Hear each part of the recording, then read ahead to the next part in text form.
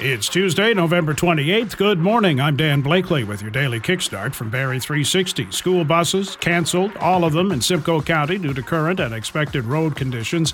Didn't get much snow yesterday, but Orillia and we understand the Midland area are getting the squalls this morning. Lake effect snow could be in and out of it until midnight, says Environment Canada. Up to 35 centimeters possible in areas north of Barrie, 10 to 15 in and around Barrie, including Innisfil, Essa, and Newmarket. We have the snowy picture painted for you on the Weather Watch page at barrie360.com. Number of people using food banks in Ontario last year rose 38%. More than 800,000 made nearly 6 million visits to a food bank, the biggest single-year increase on record. Much of the growth came from first-time visitors who accounted for 2 in 5 people relying on food banks, and more workers were knocking on the door.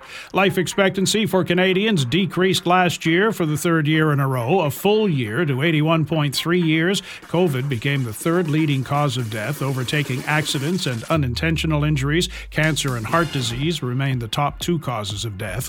Rescuers digging manually through the rock and debris in a collapsed tunnel in northern India say they may break through to 41 trapped workers today. They've been trapped for more than 2 weeks. A truce between Israel and Hamas has entered its 5th day, with Hamas promising to release more civilian hostages to delay the expected return to war. Israel under growing pressure to spare Palestinian civilians when the fighting resumes. The Bears beat the Vikings 12-10 in Monday Night Football, did it with 4 field goals. NHL, Calgary edged Vegas 2-1 in overtime. Ottawa lost 5-0 to Florida. The Leafs host the Panthers tonight. The Raptors are in Brooklyn.